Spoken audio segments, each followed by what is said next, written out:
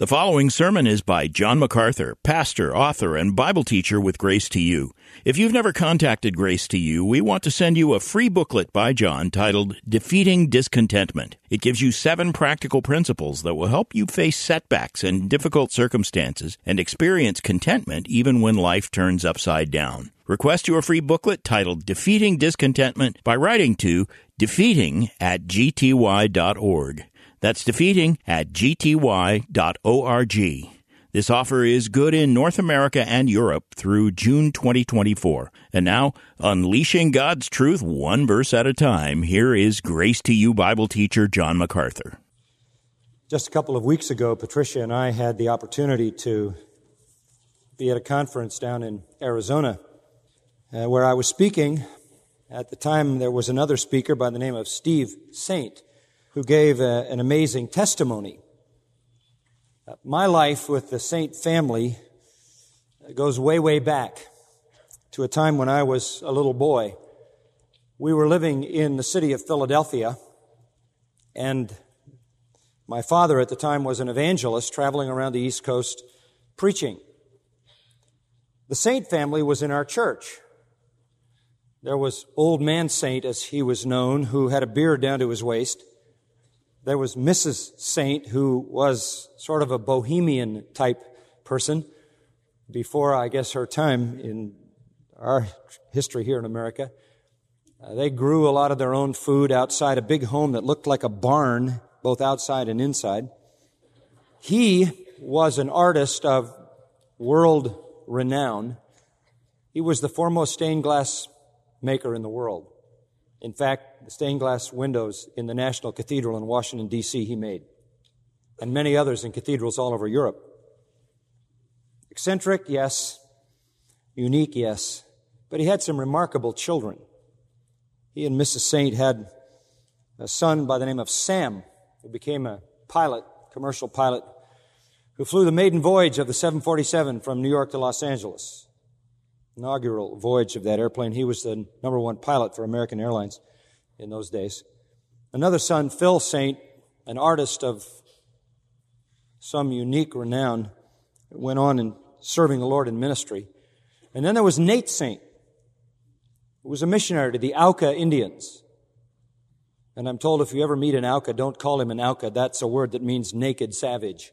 That's not really the name of the tribe, but that's what they're known as. And then there was a girl named Rachel Saint. You know about Nate Saint if you remember the massacre of the 5 young missionaries in the jungles of Ecuador. Our family has been in Ecuador. Patricia and I have been in Ecuador in the places where the Aucas lived and seen some of them. The story is one of the incredible stories of missionary sacrifice, of course, in the history of the church. It was a huge event because Life magazine put the massacre on its front cover in the 50s when it happened, and the world knows the story. It's rehearsed in a book called Toward Gates of Splendor and other things that go back to that event. What is remarkable about the event, and what we were reminded of by Steve Saint as we listened to his testimony, was that Steve was 3 years old when his father was killed. Just a little boy. He and his mother and the other wives were not in the jungle where the killing took place. They were somewhere else in contact with their husbands by radio, and of course when they lost radio contact, the story began to unfold. Then the real story began after the death of those 5 missionaries massacred at the hands of the Aucas, because the wives felt that they should take up the cause. Some of them went into the jungle, along with Rachel Saint, the sister of Nate. They went into the jungle, began to evangelize, and God used them to win the tribe to Christ. Well, that's 50 plus years ago. And now that tribe is, for the most part, committed to Jesus Christ, and they're busy evangelizing the rest of the tribes, planting churches. It's a great story. It's a story of Christian love. It's a story of kingdom love. How do you love your husband's murderer? How do you love the murderer of your friends' husbands?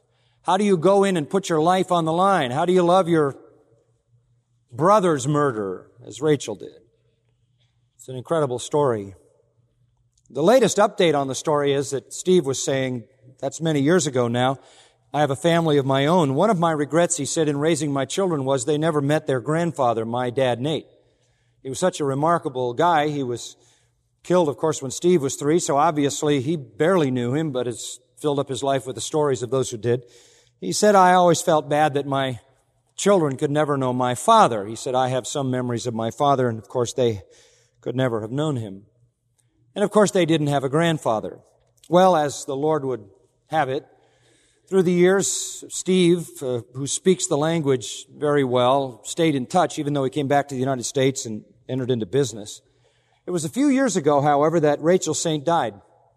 She was still with the Auca, still, in a sense, the spiritual leader, although she never preached a sermon because she didn't want them to get used to women preachers. So from the very beginning, even though she was the only one who knew anything, she prepared all the sermons and taught them to a man who stood up and preached them.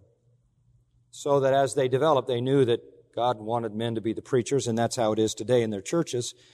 But Rachel went to be with the Lord, and so the tribe contacted Steve and said, we want you to take her place.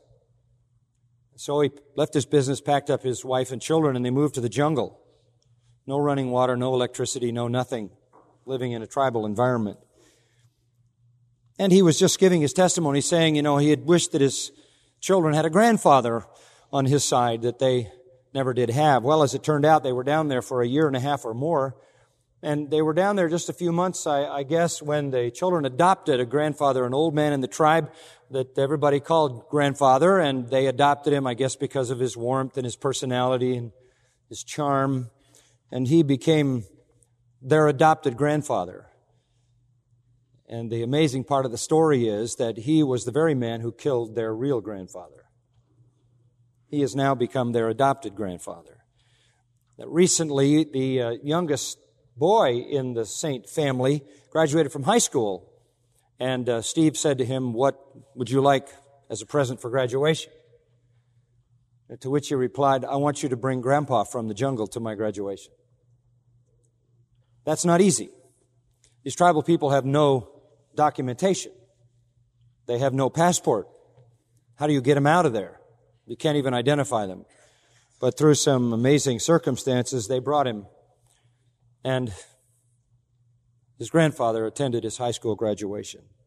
At least his adopted grandfather, who was the murderer of his real grandfather. That's a story of kingdom love, isn't it? And it's been going on for 50 years in that family and other families who were affected by that massacre. One of the distinguishing marks, if not the singular distinguishing mark of Christians, is their love. It is the distinguishing mark of those in God's kingdom that they love in an unnatural way. They love in a preternatural way. They love in a supernatural way. And what that boils down to in one simple statement is they love their enemies. They love their enemies. In fact, that is how Jesus separated true disciples from the rest. By kingdom love, the kind of love that loves enemies. Turn in your Bible to the 6th chapter of Luke. We're hearing Jesus speak here in this sermon he gave on the mountain. And he is speaking in verses 27 to 38 about this kingdom love. The sermon is really about discipleship. It's about who's a true disciple. Who really is in the kingdom of God and who is not. And the distinguishing mark of the true disciple is the love of enemies. And that's how it begins in verse 27. I say to you who hear, love your enemies. He repeats that in verse 35, but love your enemies. This then is a section from 27 to 38 about loving your enemies as a distinguishing mark of being a Christian. In fact, in verse 35 it says, if you love your enemies, you will be sons of the Most High. In other words, you will manifestly be sons of the Most High. You will demonstrate that you are a son of the Most High if you love your enemies.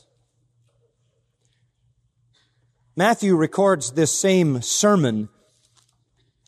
In Matthew chapter 5, verse 43, Jesus said, "You have heard it was said, you shall love your neighbor and hate your enemy. I say, love your enemies."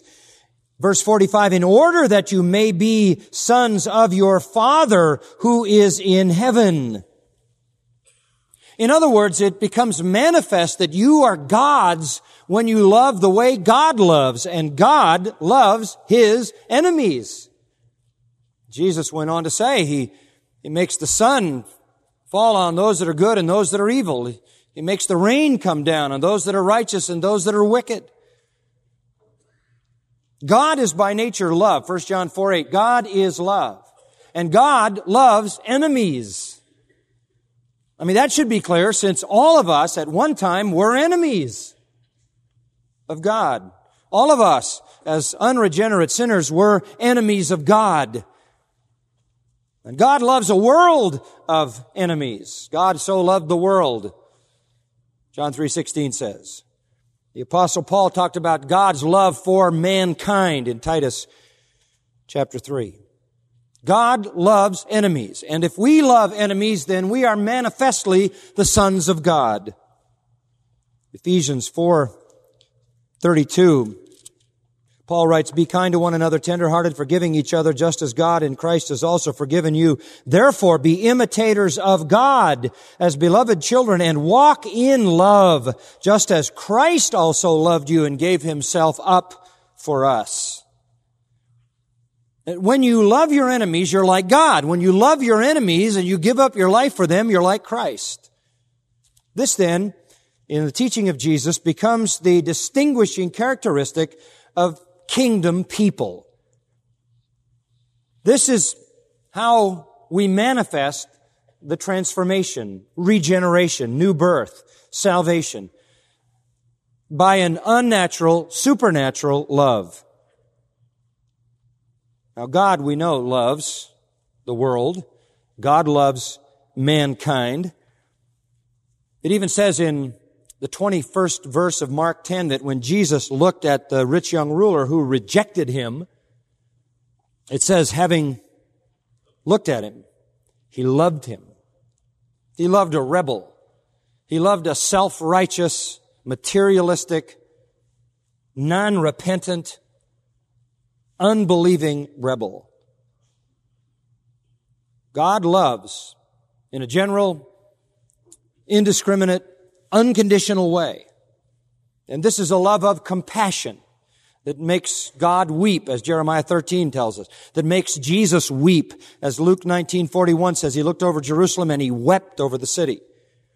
It's a love of compassion. God sees the sadness and the sorrow of that sinner's condition and end, and it's heartbreaking to Him. It is also the love of warning.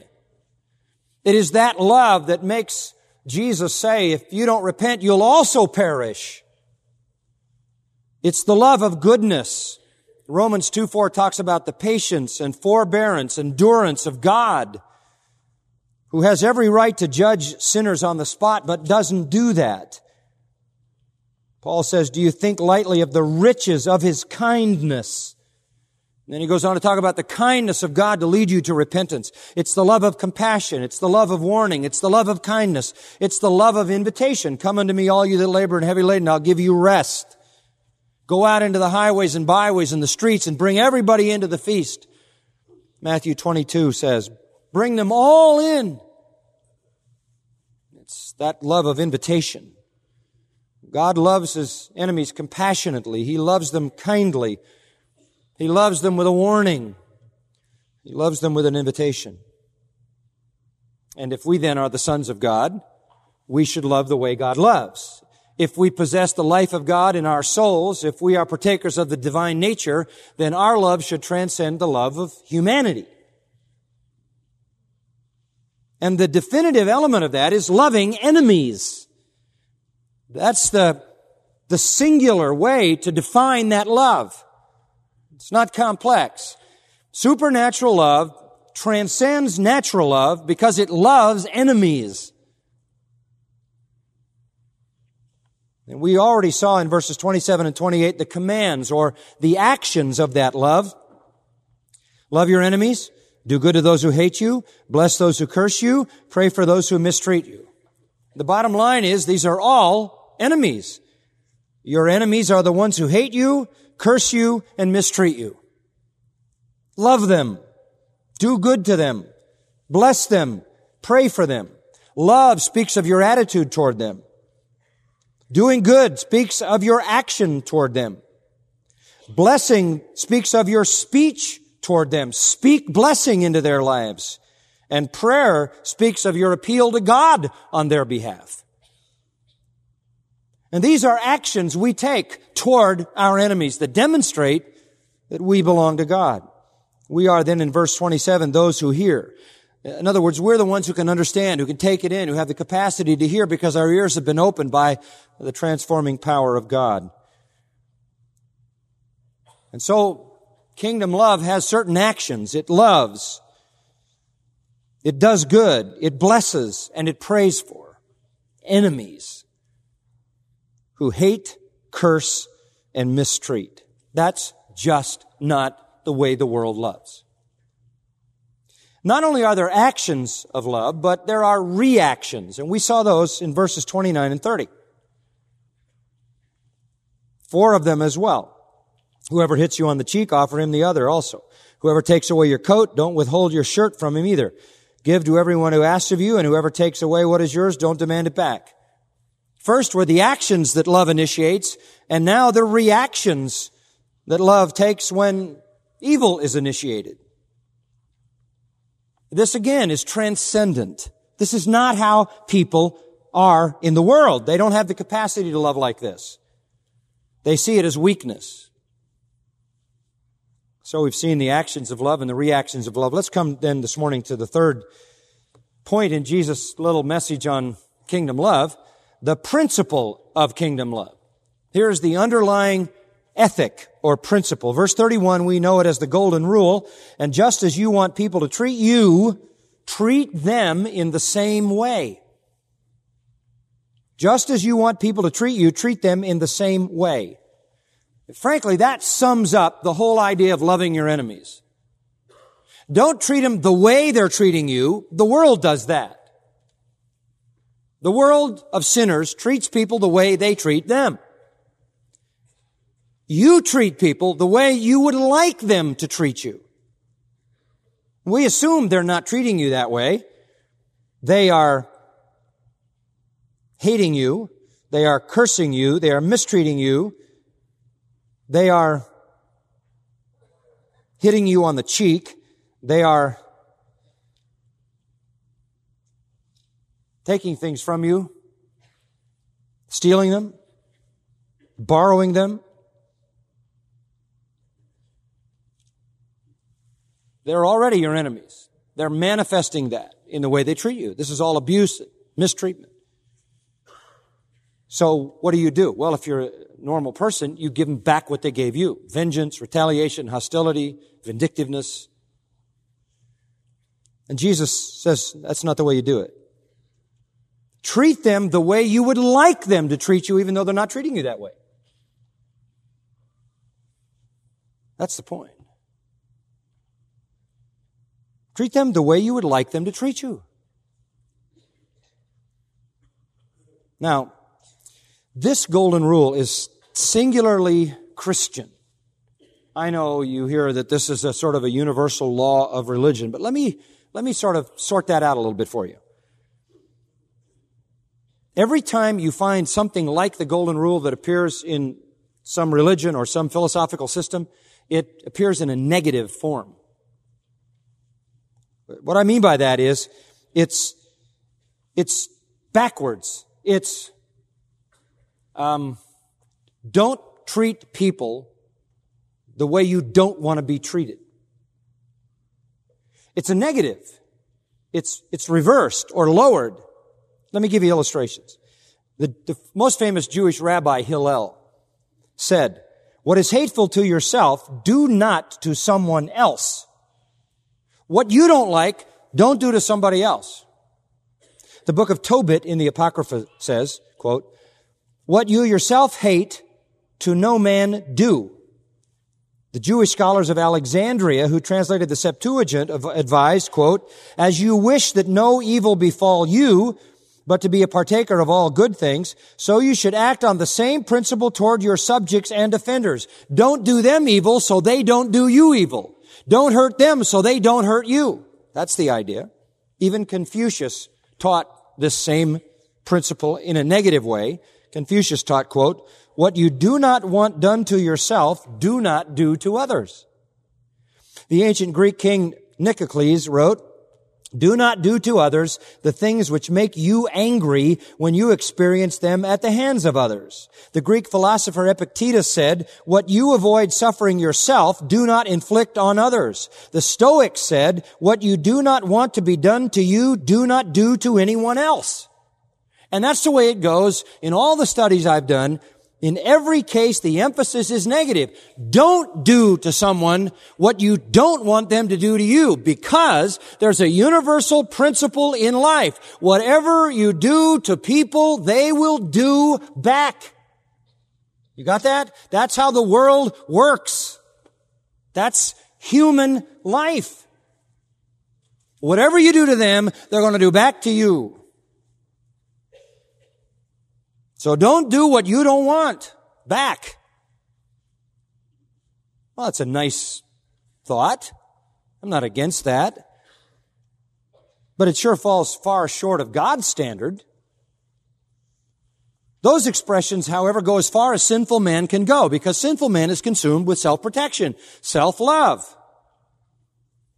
I don't want to harm somebody because he might harm me.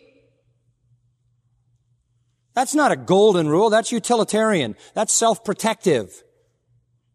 Christian love is the positive rule that says, you may be harming me, but I'm not going to give you back what you're giving me. I'm going to love you in the way that I would like you to love me. This is something unique. You see, selfishness acts to prevent its own harm. Selfishness acts to ensure its own welfare.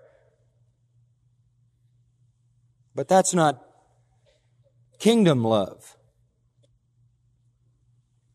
The world's negative version of this principle is the supreme human ethic. And if you hurt me, I will hurt you. And that's the noble virtue of vengeance. But what our Lord is saying is, when they mistreat you, when they hate you, when they abuse you, when they hit you, when they take what you have, don't give them back what they gave you. Give them what you wish they'd give you. And you know what? If you do it consistently enough, eventually they will. And I'll show you that in the text. This is the principle underlying the command. You treat them not the way they're treating you.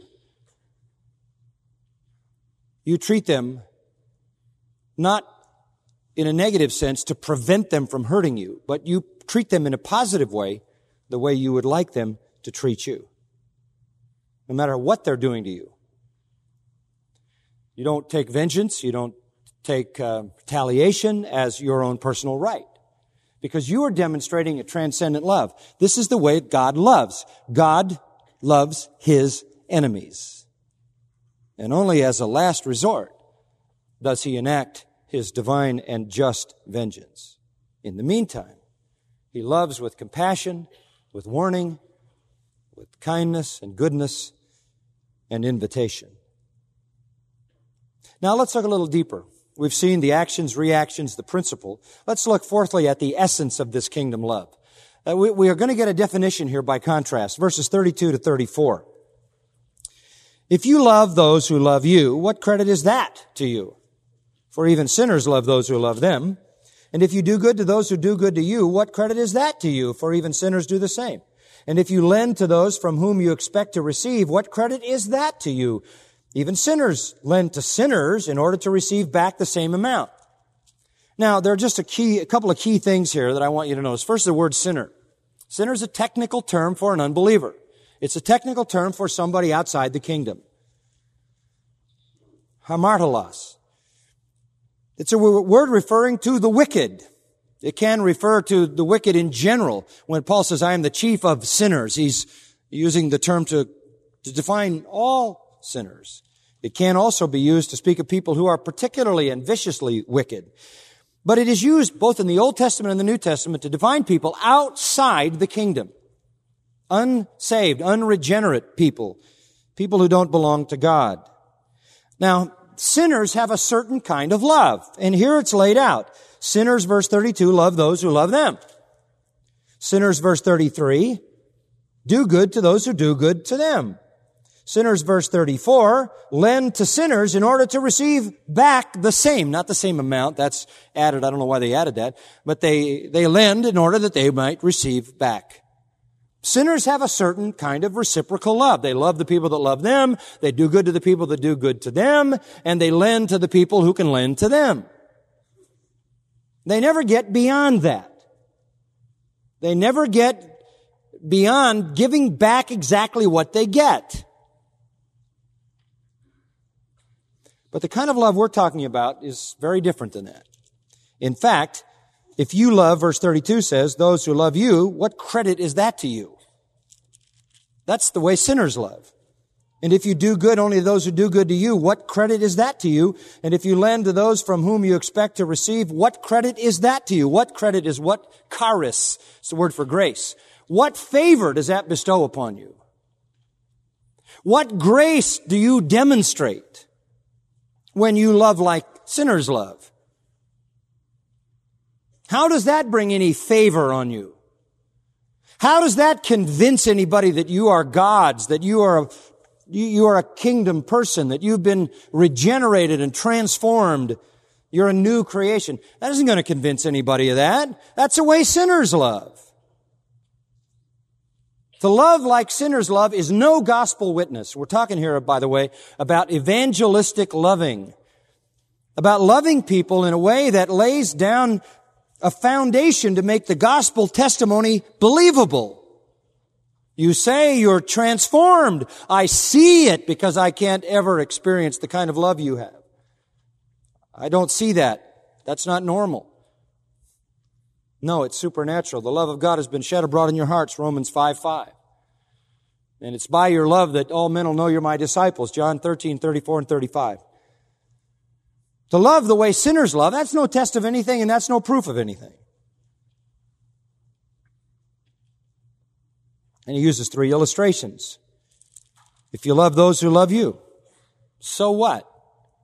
Matthew 5 says, what reward do you have? Even tax collectors do that. And they were the lowest people, obviously, on the ladder of the despicable. They were at the bottom. They were the scum of society. They were the most unethical people in Israel, who bought Roman tax franchises and extorted taxes from the Jews on behalf of a pagan, idolatrous, oppressing, occupying, conquering nation. The tax collector was despicable, a traitor. Even they operate on this ethic. They love those who love them. So what grace is that? So what favor is that? Sinners do that, tax collectors. And if you do good for those who do good for you, second illustration, that's a self-serving relationship. Everybody does that. Your goodness is limited to another's goodness. And when someone does evil, then you don't have to do good back. You can do evil back and get your vengeance and wreak your havoc. What credit is that to you? None. Absolutely none. Sinners do that. And if you lend to those from whom you expect to receive, what favor is that? What does that mean? It's not, that's why I said, I don't know why they put the word amount in there. He's not talking about lending to someone who will never pay you back. He's talking about lending to someone with the expectation that you are obligating that person to loan to you when you need it. In other words, the sinner lends to obligate. Sure, I'll be glad to give you that, but just remember, I gave you that when you needed it. And there may come a time I'll be back. So that even his lending, not with the idea that the guy's going to pay you back, that's a given. Everybody should pay back their debts. Even Romans 13 says, owe no man anything. Pay your debts. But the idea is you lend to obligate. You love because you're loved. You do good because good is done to you. And you lend because you want to obligate the guy when you have a need to give you the money. It's all self-serving, self-aggrandizing. It's just not kingdom love. And if you love like that, he says, so what favor does that bring? What testimony is that to the power of God in your life? And that brings us, fifthly, to the benefits of kingdom love. And now remember, we're talking here about evangelistic loving. And the benefits then are evangelistic. And verse 35 repeats again this command, love your enemies, and do good, and lend. The very three things he mentions in 32, 33, and 34. He picks them up. Okay, you've just seen you are to love your enemies, you are to do good and lend, but you expect nothing in return. You don't expect love back from your enemy, you don't expect good back from your enemy, and you don't expect your enemy to lend to you either. You don't expect anything in return.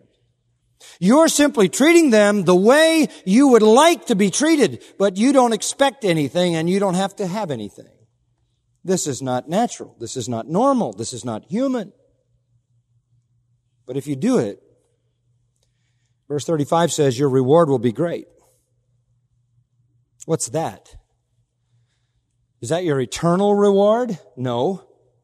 He mentioned eternal reward back in verse 23.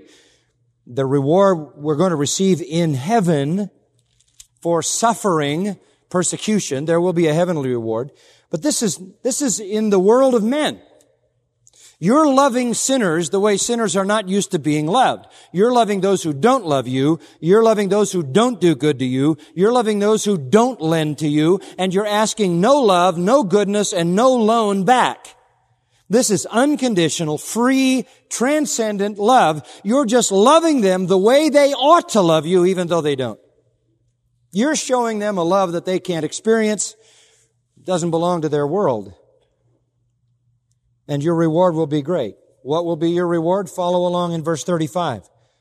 And you will be sons of the Most High. What do you mean? Well, the people are going to conclude, you're a son of God. You will manifestly be in their eyes. He's not talking about what God is going to give you. He's talking about what men are going to think. They're going to say, he's very much like God. Why? For he himself is kind to ungrateful and evil men.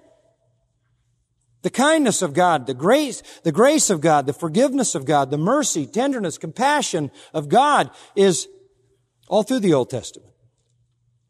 You live like this, the Jews who know the Old Testament, they're going to know you're manifesting the kind of love that was true of God.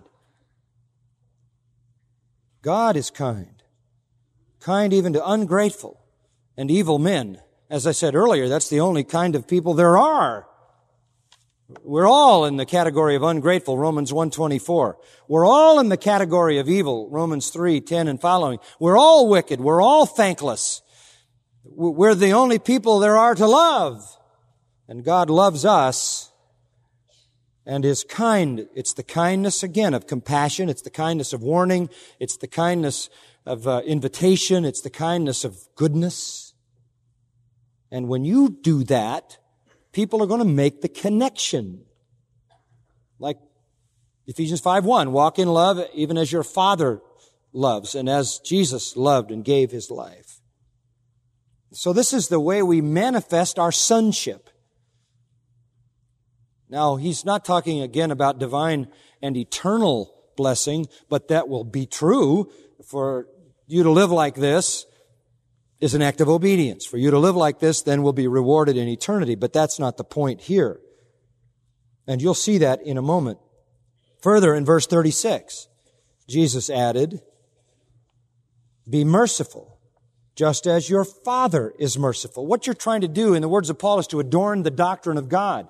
What you're trying to do is manifest your sonship, to demonstrate that the life of God is in your soul, that the divine nature is there in you, that the Spirit of God dwells with you, that you are supernatural in your ability to love. And people will say, He's the Son of the Most High. Most High, by the way, we've already discussed that title for God. It's a New Testament equivalent to the Hebrew El Elyon, God Most High. Used many, many times. First of all, in Genesis 14, it's used 4 times, and then El Elyon goes all through the Old Testament, referring to God as the sovereign. Most High means you're the sovereign ruler. You're the ultimate one. Here in the Greek, apsistos is sovereign, the ultimate, supreme ruler. And refer to none other than God Himself. And by the way, Christ is called the Son of the Most High in Luke 1:32 and 1:76, and that's where we considered that term in more detail. So as Christ manifested that He was God's Son by His loving His enemies, so you can manifest that you too are a son of God, a child of God. Not God incarnate like Christ, but nonetheless a child of God who loves the way God loves.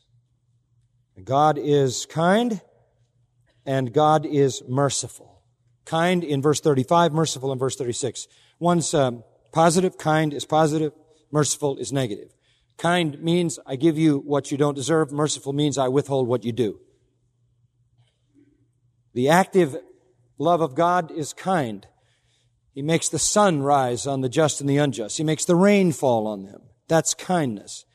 He's kind toward them with His compassion, His goodness, His patience, forbearance, His invitations. And there's a passive kind of kindness. He's passive in the sense of His mercy. He withholds judgment. He withholds condemnation. He withholds damnation. As we've been saying along with this disaster, 6,000 or so people being killed on one day, is primarily a demonstration of God's kindness. All sinners deserve to die. Only some do. The rest live. And the real question is not, why did those people die, but why does anybody live? The real question is not, why do bad things happen to good people? The real question is, why do good things happen to bad people? Because there are no good people.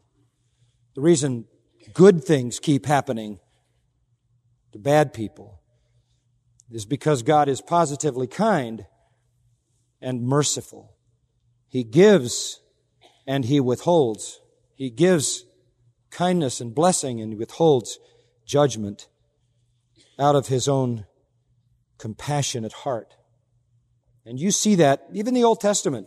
Exodus 34, God is merciful, showing mercy to thousands. He's compassionate. He's kind. The prophet Joel talks about that. The prophet Jonah saw the kindness and mercy of God toward Nineveh, and it irritated him. God has pity over sinners. He grieves over them. He's kind and merciful to them. So when you are kind, positive good toward your enemies, and merciful, withholding judgment, you are like God. Therefore, you are manifestly sons of the Most High. You manifestly are giving evidence that God is your Father. So until the final day when God's judgment does fall on everybody, God Himself is kind and God Himself is merciful. That's His nature. And if you bear His nature and His name, that's how you need to be as well.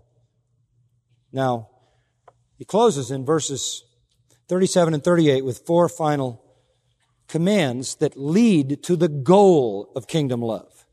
The goal of kingdom love.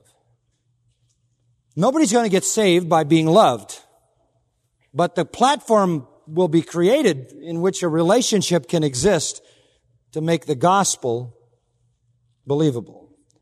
Notice how this unfolds. 4 commands that become the goal. Do not judge, and you will not be judged. Now, the objective here is to not be judged. Do not condemn, you'll not be condemned. Pardon, you'll be pardoned. Give, it'll be given to you. We'll stop at that point. 4 simple things. Don't judge. Don't condemn. Those are negatives. Positively, pardon and give. To whom? To your enemies. To your enemies. To the enemies of the gospel. To the enemies of the cross. To the enemies of Christ. Do not judge them. You say, well, wait a minute. Are you saying we shouldn't evaluate? No, you should. Even in this same passage, verses 42 to 45, we're going to see that. We can assess their spiritual condition. This doesn't forbid law, government, justice, courts. It doesn't forbid discernment, conviction, rightly assessing someone and confronting their sin. It doesn't forbid that. What it forbids is some kind of harsh, hard, critical, compassionless hostility to enemies. We've already had a pretty good hint at this when back in verse 28 it says, bless those who curse you, pray for those who mistreat you. That's the idea. Don't become their judge. Don't pronounce judgment on them. Speak blessing into their lives. Don't pass sentence on them. Love them mercifully. Love them kindly. And the reward for that, you will not be judged by them. Because sinners will give you back what you give them. And if you're not judgmental and harsh and cold and condemning, they'll see that.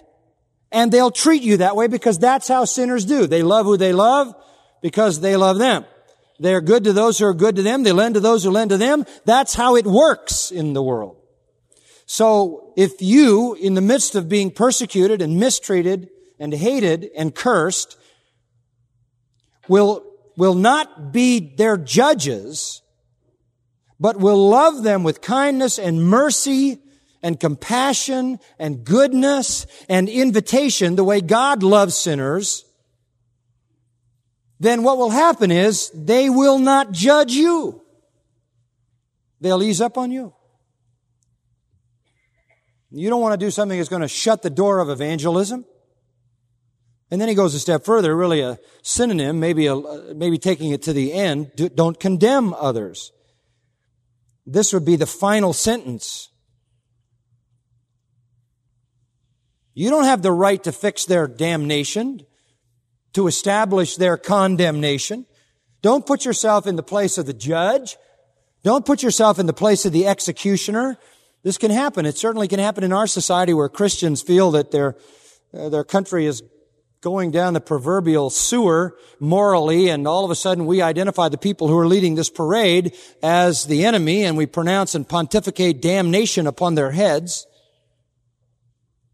These are sinful people who do what they do because that's all they've got to work with. That's why Titus reminds us, and it's just a very important reminder. We were once foolish ourselves, disobedient, deceived, enslaved to various lusts and pleasures, spending our life in evil and envy, hateful, hating one another. And the only reason we're not that way is because the kindness of God, our Savior, and His love for mankind appeared. And we were saved. They're just acting like unsaved people. You don't need to be their judge and executioner. You need to be their lover. They need your kindness and your mercy, no matter how hostile they may be. And when you don't judge them and you don't condemn them, they won't judge you and condemn you. He says this is the reciprocation. This is the way people work. Eventually you'll soften down their hostility. And then on the positive side, verse 37, he says, pardon them, forgive them. That's divine, isn't it? You're never more like God than when you forgive somebody. That's what He does. Forgive them. Hold no grudge. Hold no bitterness. If you're merciful like God, if you're kind like God, and compassionate, tender-hearted, forgiving, you are manifestly godlike. You're a child of God. You're different. They don't understand this. You don't sit in judgment on them. You don't condemn them. You forgive them. Like Jesus, Father, forgive them, they know not what they do. Like Stephen, lay not this sin to their charge. Like Stephen Saint, who has brought his father's murderer into his family to take his father's place as grandfather to his own children. This is kingdom love. And in verse 38, he says, give. And you know what will happen? As you give and give and give and give, it'll be given to you. It'll be given to you. Because that's how people are. As you give in common grace, as you give in mercy, as you give in kindness to sinners, sure, God will bless you. That's not the point. Look at this. Good measure, it will be given to you. Good measure, pressed down, shaken together, running over, they will pour into your lap. And that they is the interpretive principle for the whole section. It's the people you do this to that are going to return it back. You don't judge them, they won't judge you. You don't condemn them, they won't condemn you. And if you forgive them, they will tend to forgive you. And if you give to them, they will tend to give to you. That's how the world works. That's the common human way to love. But for us, it has to start with loving those who hate us before they can be transformed into this. If you are merciful and kind and non-critical and non-condemning and non-judgmental, if you are generous and giving to sinners, holding no grudge, then they'll treat you that way because that's how they work. And the hard thing for them to understand will be, how could he or she treat me that way when I treated him or her the way I did? They're going to see your good works and glorify whom? Your Father who's in heaven, Matthew 5:16. And it's going to be generous. Look at verse 38. They're going to give to you good measure, pressed down, shaken together, and running over. That's a very vivid picture. Jeremiah, writing on the history of Jerusalem, has a little paragraph that explains this. The measuring of corn is a process which is carried out according to an established pattern in Israel. The seller crouches on the ground, puts his legs around a huge basket. First of all, he fills the measure 3/4 full, and then gives the basket a rotating shake to make the grain settle and settle and settle and settle. You know how important that is. That's like when you bring the cookies home that you thought filled the box, and by the time they get home, they're all in the bottom and the rest is air. That's to prevent this. Once the rotary motion is done with 3/4 filled basket, it all settles and settles, and all the little grain find all the space and fill it up, and it's solid packed. Then he fills the rest to the very top. And once it's filled to the very top, flat, it's given another shake and another shake. Then he presses the corn together strongly with both hands, pushing and pushing and pushing it down. Finally, he piles it into a cone with a point in the middle, writes Jeremiah. Tapping it carefully to press the grains together, from time to time bores a hole in the cone and pours more in and pours more in and pours more in and pours more in until the cone gets to the very place where it doesn't run down anymore. That's a full measure. And Jesus said, if you love people like this, they'll love you back like that. You can actually be loved by sinners. Christians need a good dose of this, don't they? Now, we live in a time when Christians are making enemies out of the mission field. Wouldn't you like sinners to do that? You love them. Love your persecutors. Love sinners. And they will love you back the way you love them. That's how sinners love. They love those who love them. They do good to those who do good to them. They lend to those who lend to them. That's the way they work. The problem is, that's all they can do. But you can love your enemies and benefit.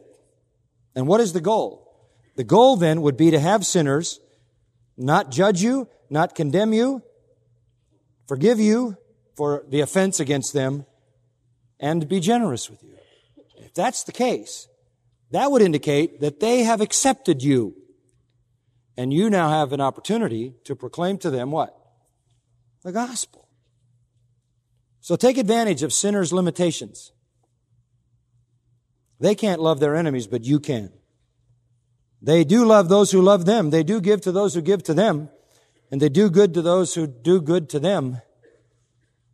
You do that when they are enemies. And you will lay down a testimony that you are not like them, but you are like God, who loves His enemies compassionately, kindly, mercifully, invitingly. And that becomes the basis of your witness. This is what marks a true disciple. Our Father, we thank You for the practicality of this word to us. We thank You for the anticipation that we can love our enemies and validate our citizenship and then call them to their best and highest, and yet enable them to see the difference that You have wrought in our lives. Give us that fullness of kingdom love, and may people see that love and know it comes alone from You and gives evidence of the transformation that has been made in our hearts through Christ. These things we ask for His glory. Amen. You've been listening to John MacArthur, Bible teacher with Grace to You. For free access to all of John's lessons and a listing of study Bibles and books available for sale, visit Grace to You's website at gty.org. John MacArthur and Grace to You reserve all copyright protection under applicable law. Our copyright policy is available at gty.org, and it includes instructions for and limitations on duplicating this digital file.